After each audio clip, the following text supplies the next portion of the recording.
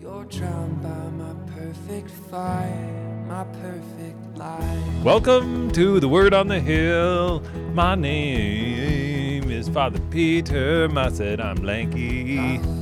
My name is Scott Powell. This is the, you said everything. This is with lanky guys. This is the Word on the Hill. Did you start to say it and then make a last minute decision to end by singing it?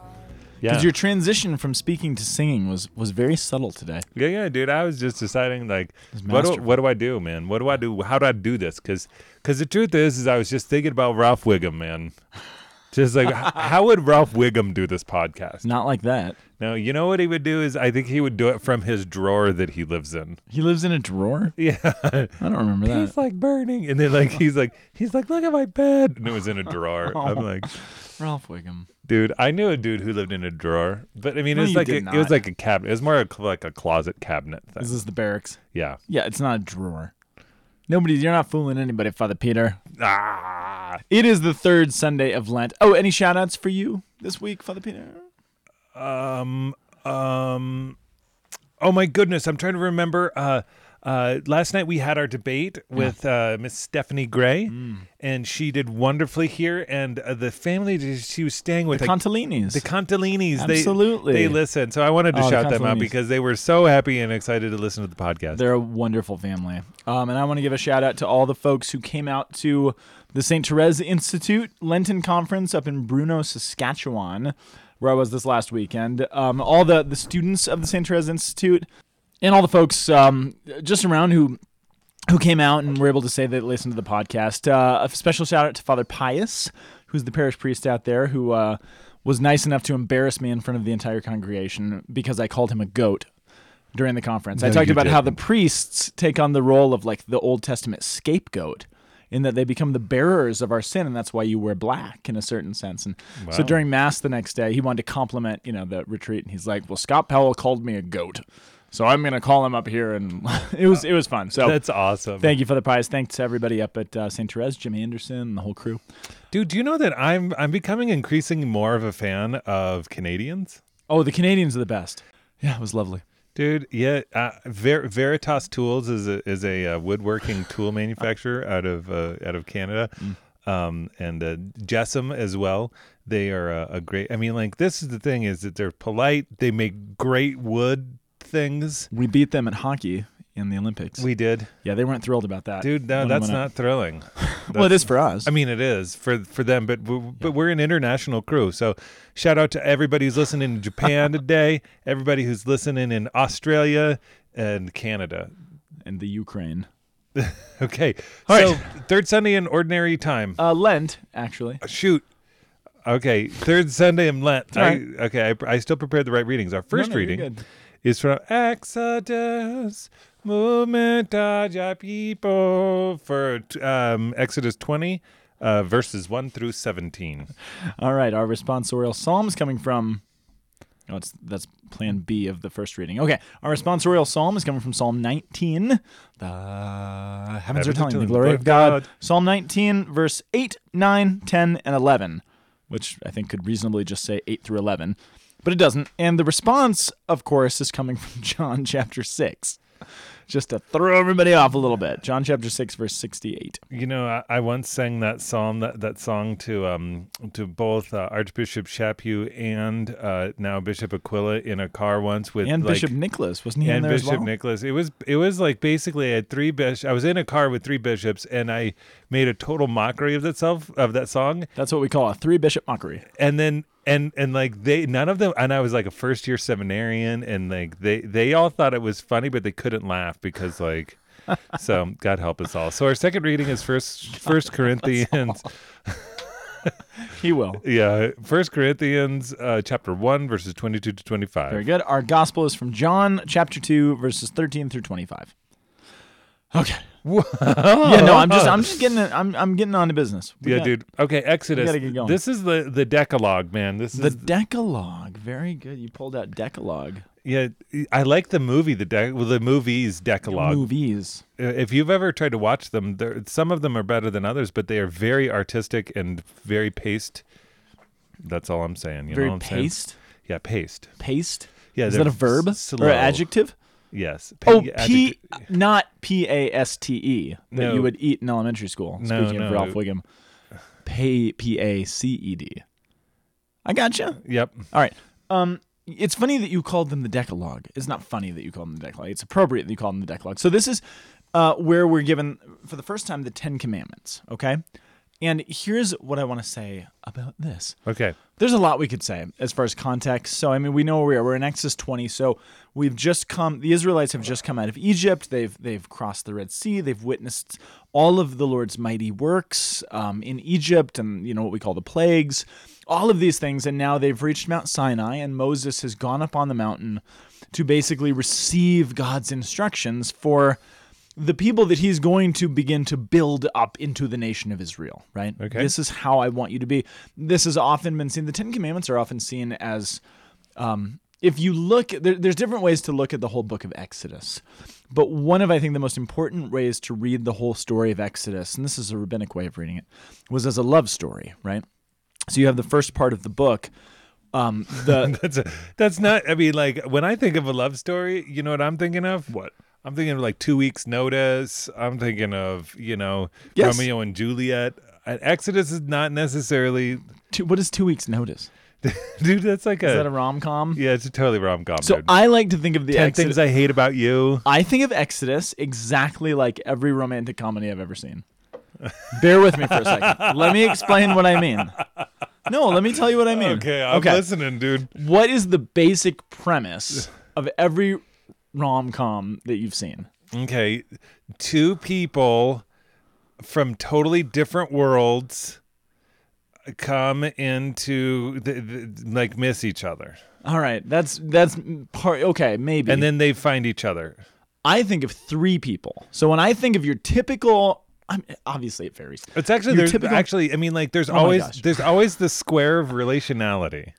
Okay. Because you have the guy with his guy friend and the girl with his girlfriend. That's not what I mean. That's true, but those are subcategories. Okay, categories. You have okay. This is, and I'm oversimplifying. Okay, fine. simplify it. Do it. You have a guy and a girl, Yeah. and you have another guy. Okay. You have the girl, right?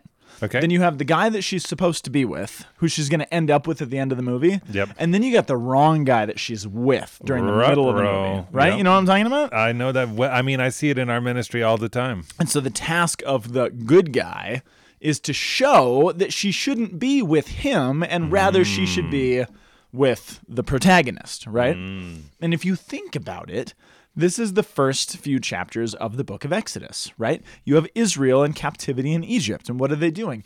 They've fallen to worshiping the gods of Egypt. They've wedded themselves, they've covenanted themselves in a certain sense to all of these false gods, to these false spouses that they shouldn't be with. So what do you have? You have the one true God coming in and basically, throughout the course of these 10 plagues, these mighty works, putting all of those other gods to shame, showing why they are not real gods, why they are worthless, and why he is way better and they should really be with him, right? Right. That's the storyline. Proving to them that, no, I want to woo you. I'm going to win you over. Like Leif Erikson in 10 Things I Hate About. What was the guy's name? Leif Erikson. What's his name? Long hair? Yeah. Yeah, that guy, Yeah. singing on the football field. Like God's trying to win them over. He's wooing them. He's trying to make them fall in love with him and leave the false gods that they've fallen for, right? That's the story of the Exodus. And eventually it works. And they're like, yes, we see, we get it. We're going to follow you. Right. And they're led out of Egypt. They're led out of the slavery of these relationships, which is really how the Exodus story is meant to be read. It's not just a political captivity that they happen to be geographically enslaved in this nation. They're in a spiritual captivity to all these false gods, right? And so that's what God needs to break them from. So they go out, they cross the Red Sea, they're in the wilderness, and when Moses goes up on Mount Sinai, again, the way the rabbis saw this, there you have stage 1, which is the wooing. Stage 2 is the 10 Commandments, which is the wedding vows. And now that God has made, he's wooed Israel, he's built the relationship, now he wants to wed himself to her, right? And so they go up and they, what? Nothing. Do I have something on my face? No. I was itching my face. I thought you were signaling me. It's like a baseball signal. I was itching my face. You and just then, kept doing the same. and then I felt the stubble on my cheek, and then okay, come All right, on, that was weird. Okay, so these are the wedding vows, right? It's Okay. it's the which is a beautiful way to think about it. It's painful. Yeah, no, I mean, it's beautiful on one sense. It's beautiful in one sense. What do you mean? Talk to me. I mean, this is like the night of the wedding where they're going to Yeah. be vowed, and then It's you sad just, what then the you bride is discover, doing. Then you find the bride is hanging out. Yeah, sleeping with the caterer is what Scott Hahn always says. Yeah, The wedding analogy, which the golden calf incident, which we could talk about, but we're not going to go into here. So, Helen, I have one insight for you, though. all right, The casting method by which the calf would have popped out of the fire. just popped out. What happens is that they just probably took the gold, threw it on the sand, and then see what form it took. No, I think it was Absolutely. absolutely purposeful. You think it just accidentally I don't know. came out in the form of Apis? I mean, it could. It could have. It's I think that's worth studying a little bit more. What Apis was specifically known for. I'm just curious. You've made me curious whether there's something specific about Apis that would have applied to their situation in the wilderness that would have made him an appropriate god to have built. I don't know. Anyway, that's an aside. That's a question for That's an another interesting podcast. question.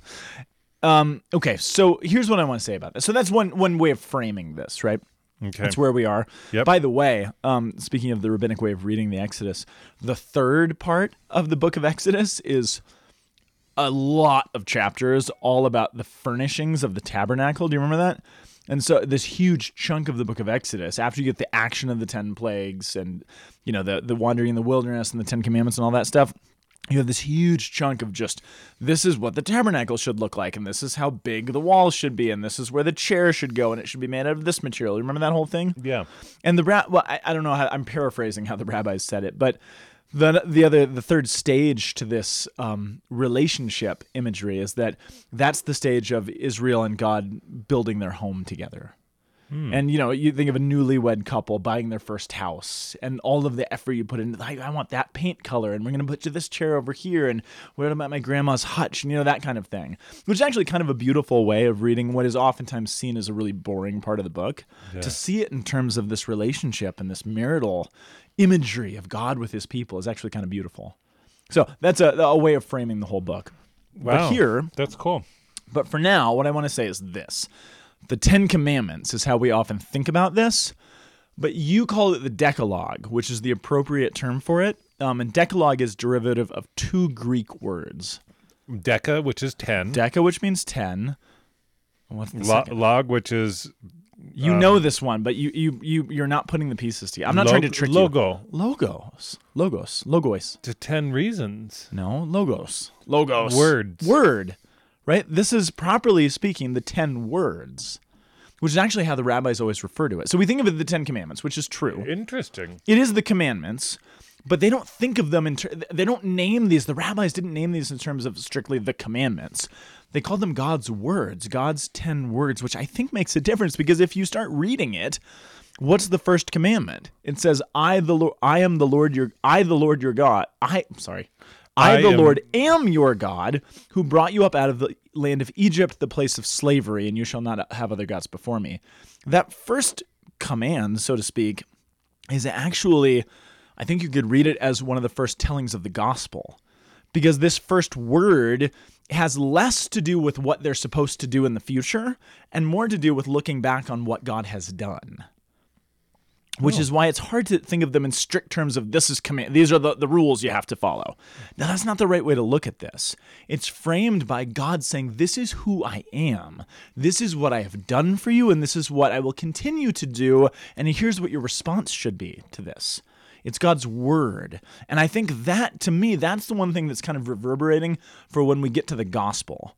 Because if we read these as just strict commandments, strict rules, then we're going to be a little bit thrown off when we try to tie this together with the gospel. When we think of these as God's words, literally the telling of his gospel, the good news. What's the good news?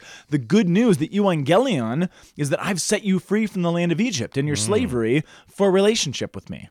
Okay, this is a telling of the gospel. That's what these logos are, the decalogos.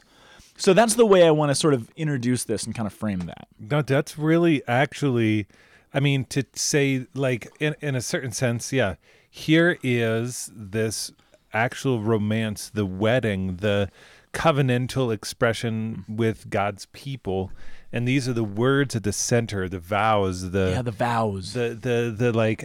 This is who I am, and this is a response. This is a proper response to who I am.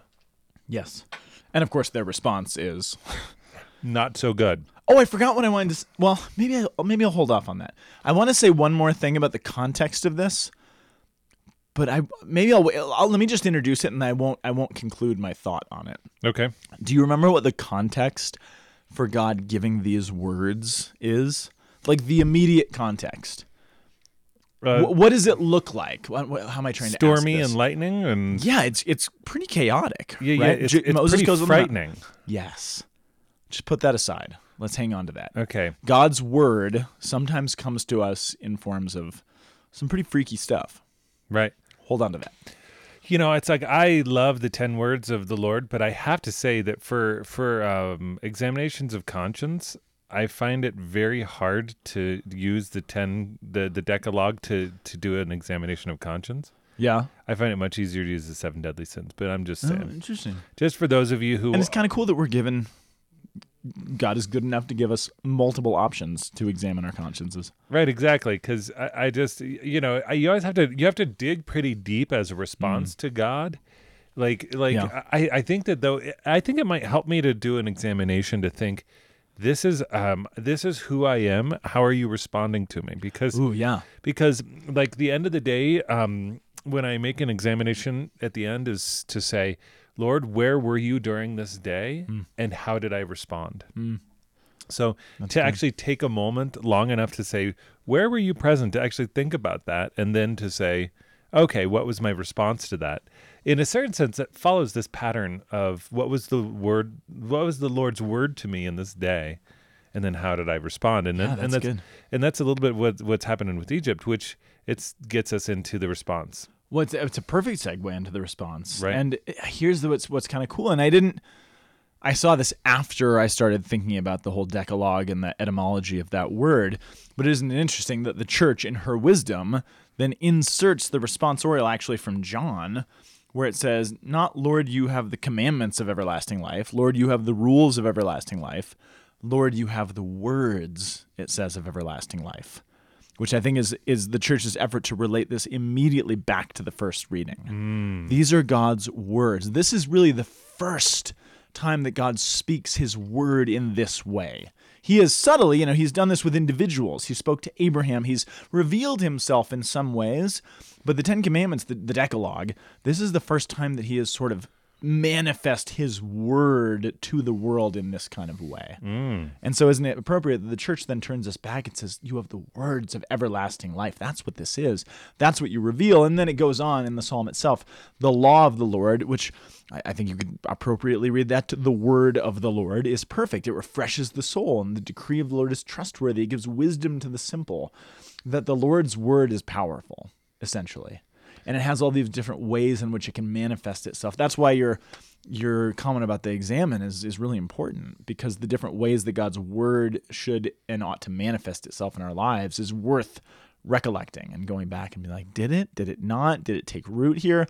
I think of the sower, right, from the gospel, and the sower sowing his seeds, which is God's word. Did it take? Did it fall on rocky ground? Did the sin in my life swallow it up like the thorns and the thistles? Like what happened in my heart when God's word came to me? Right? Absolutely.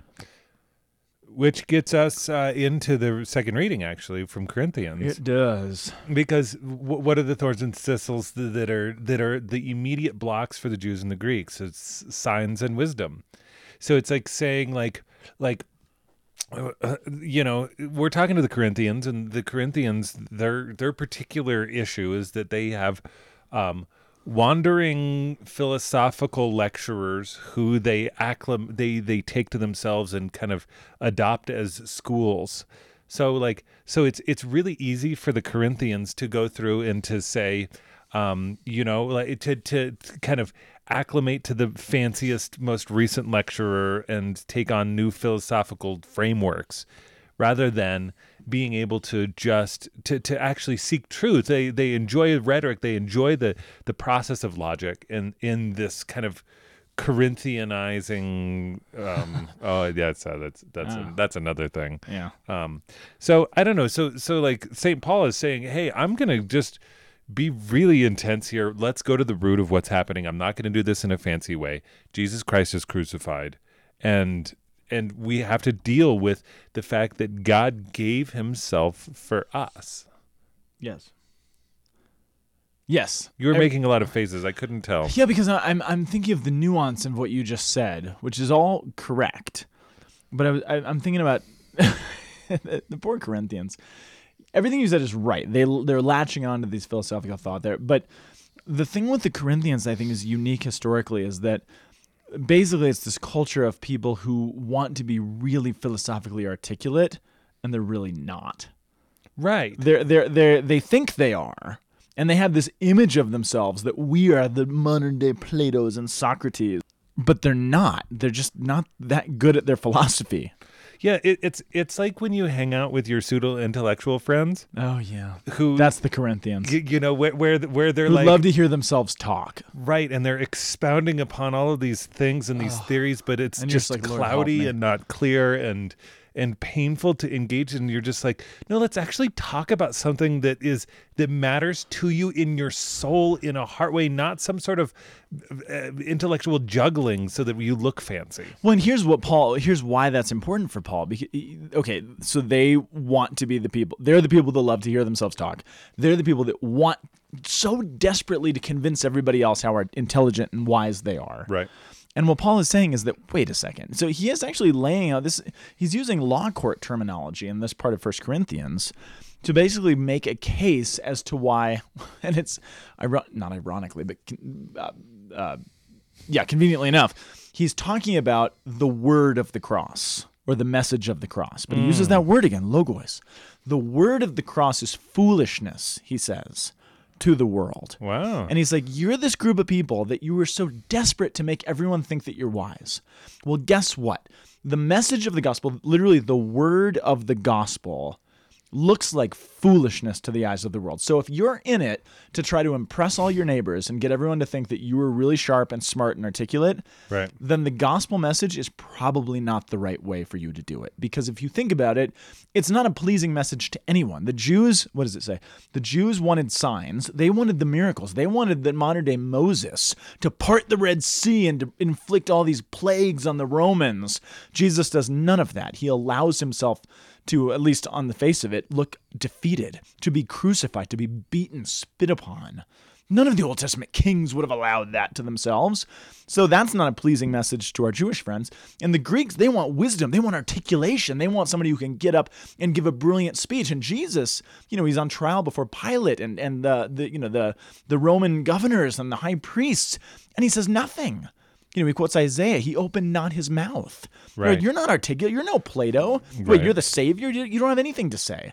So it's like, if you think about it, the word that you actually follow looks like idiocy to the people that you are so desperate to impress. But if you have the eyes to see it, it's far more wise than any of that stuff. Right. But you're looking at it in the wrong way because you're just trying to impress people. And the word of the cross is not impressive for people who are looking for worldly goods.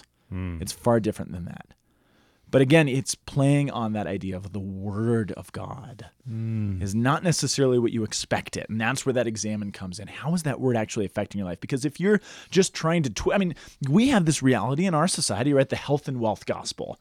And there's plenty of people in our world that preach, well, if you follow Jesus Christ, then you'll be successful and you'll be wealthy and you'll be happy and all these things. And really, we know that the message of the cross is that he promises us the cross. Right. That's what we're promised. Yep. Which is not necessarily a big, attractive message to tell the world. Hey, follow Jesus and you're going to suffer. Yay, sign me up. You're like, no, wait. No. Until you're in that moment of suffering and you're like, whoa, where do I go? Where do I turn to actually find meaning in this?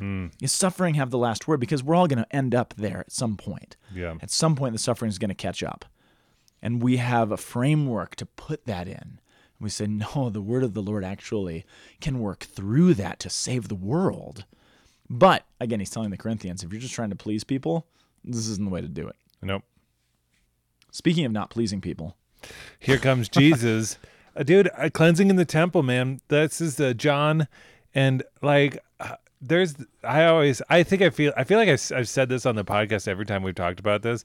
Is I just kind of like seeing Jesus just rage, but it's like you just like dude, just getting like the full kind of like I've got to go for this. I mean, but what we understand is it's like he found the temple area those who sold oxen, sheep, doves as money changers there. He made a whip out of cords and drove them all out of the temple area with the sheep. Now he could have done it in a mellow, very kind of like normal way. Guys, just stop doing this. Yeah, well, he could have just hit some animals and stuff, but like, and he spilled the coins of the money changers. Hey, he'd made whip out of cords For the money changers, not the animals. It's not their fault. Then drove them out of the temple area. He said the money changed. Oh, I guess he did. He's more mad at them than he is the animals. The animals are cool. But what's cool Yeah, is this is actually really important to start to understand this contextually, is that Jesus is making a sign. So we just talked about how the Jews are seeking signs. Yeah. Here's one. He's shutting down temple commerce. Yes. Pointing to a time that the temple will be shut down permanently. Absolutely. To make way for a greater one. It's only a temple. I mean, like, because the coin changers are going to pick up their coins. Yeah, they'll get things going again. He causes chaos for a little while. One thing I have I see where you're going, Mr. Chaos Pants. Before we get there, I just want to say a word on a practicality level. Okay. This is showing up, where are we? We're in John chapter 2. In the Synoptic Gospels, Matthew, Mark, and Luke, Yep. The cleansing of the temple, the overturning of the money changers' tables, happens right before the Passion, right? John puts it here at the very, very beginning. And so there's debate. Is John just rearranging it to try to make a point? Is he trying to stress something at this point? I actually think Jesus did it twice. I think Jesus did it at the beginning of his ministry, and I think he did it again right before the Passion. And part of why I think that, so John puts it here at the very beginning, near Passover. One of the things that people say, so he does all this, and people's response is, what sign are you going to show us? By the time we get to the Passion, he's done a lot of signs, and he's performed a lot of things. I actually get the impression, and I'm in good company, that some people think this is actually one of the first things he does in his ministry. So that, a little while later, when he comes back to Jerusalem and does this again, guess what? The powers that be are ready for him. They're like, we know this guy. You've done this before. We're not caught off guard this time. Now we're going to rally the troops. We have councils ready for you this time. You know what I mean? So his ministry is, in a certain sense, framed with this act. In a certain sense, it's a little more, complex, but he does this at the beginning and the end. Again, what is he trying to show? It's exactly what you said. This temple is obsolete.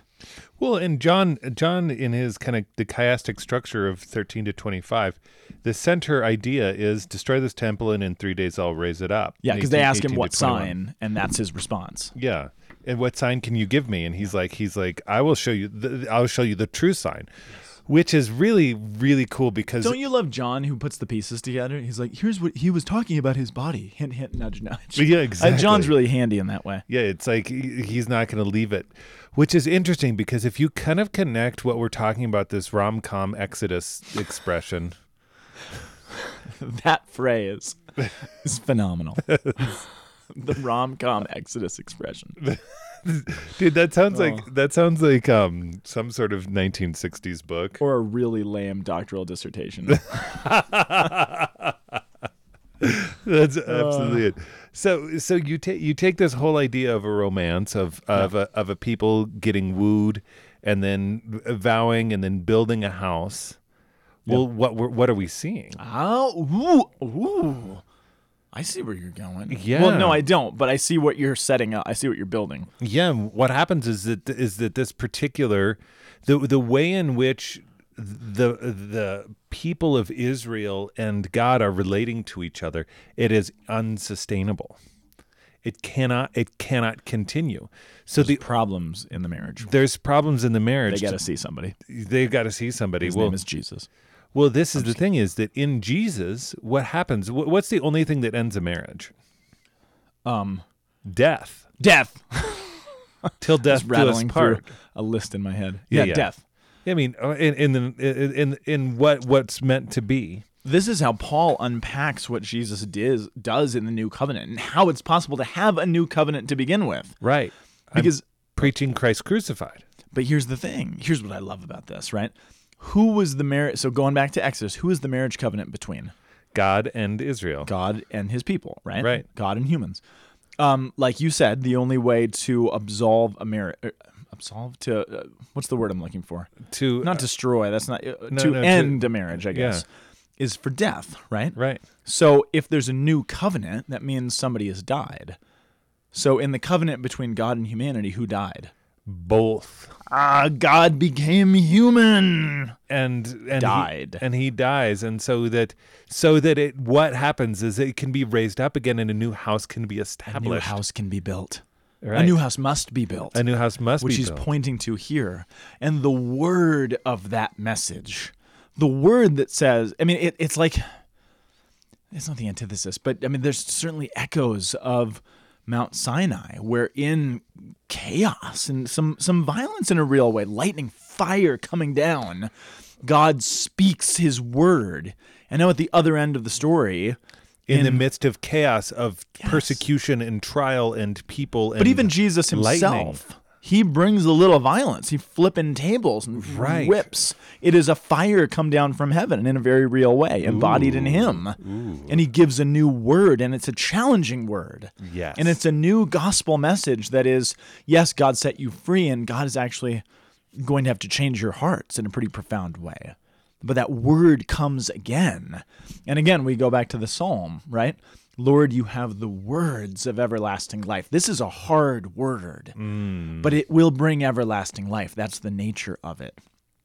But it comes in the midst of this relationship that's damaged and needs to be reconciled. Maybe this makes sense of this last line, and he says, "But Jesus would not trust himself to them because he knew them all and did not need anyone to testify about human nature. He himself understood it well." Talk to me. Is I was thrown off by that line, to be honest. Yeah, I'm still a little thrown off, and I'm trying to understand it because we're going to say the gospel of the Lord. Thanks be to Thank God. God be praised. You're like, okay. You could almost say, though, you could almost end this all with a yet, right? He did Yes. not trust him. He did not trust himself to them yet, because he will give himself totally to the religious leaders and the powers that be in Jerusalem to be handed over to them. Also still knowing their hearts, knowing their human nature, knowing the disaster that's going to come from that. Yes. But you can almost put a yet, because we're at the beginning of the ministerial story here. Right. He is going to entrust himself in a certain sense later. Right. So maybe John is setting you up a little bit for that. And that's what I'm seeing is I'm saying that he does not yet, but he would not trust himself to them because yet, I mean, when I look at dating, I say dating is about chemistry. You're like, hey, do we get along? Is there some sparks? Is there flavor here? And and then you say yes, and then you get engaged, and then you begin to learn how to trust. And Interesting. and then once you're in this engagement period, you're saying, is this person trustworthy? Yeah. Like, because the person you married at the beginning ain't gonna be the same person that you married at the end. This is true. Everything's gonna. People are we just transform. So you say, do I trust this person that in the mode in which they're going to be transformed is going to be okay? Yeah. And so Jesus is saying he doesn't trust himself to them until the vows are said. And then it's a full entrustment, and now he really entrusts himself entirely. Not because we have somehow magically become perfect. No, But he like, is now I've sworn myself. well because he's introduced humanity into the divine Godhead. Yeah. And so that he's entrusted himself fully then. And so I don't know. I mean, I'm just flirting with it. There's some mystery there that I don't quite get yet, but there's some intonations here Well, because strangely enough, that's kind of appropriate for Lent. Because we're still leading to something. There's still some mysteriousness here. I'm like, what are you going to do? yeah, what are you getting at? What are you getting at? And on a certain level, we know what he's going to do. We know Good Friday is coming. We know the Passion's coming. We know the Resurrection is coming. But as we call that to mind this Lent, and as we kind of live through that again, he's still going to do something new. There's still some mystery. Right. Because those events are ever new. They become present to us in the liturgy. And that word, again, brings everlasting life, and it's going to do it in new ways in every generation. And we, his beloved, his spouse, are going to be introduced and brought in a new way again this year. Yeah. In ways that don't make sense. I'm just trying to justify your confusion and my confusion with you. Yeah, dude. And Well, put it hey, poetically. justify my confusion. Poetic confusion. Hey, I feel like in a certain sense, like Lenten-wise, it might be right to just actually let think it we should let leave it it there. be, let it be because Let it be. Lent is really looking forward to. It's an anticipation of. So That's it. so we're going to anticipate together what is coming in this beautiful Paschal mystery, and we're going to mysteriously pass it by. No, that was bad. I was trying to make something. That's okay. It was funny. Okay. It was kind of fun. Thanks for listening, you guys. We love you. I'll see you next week. Okay. Bye. Bye. The Word on the Hill is a production of the Aquinas Institute for Catholic Thought here in beautiful Boulder, Colorado. You can find us online at www.lankyguys.org. See you next week.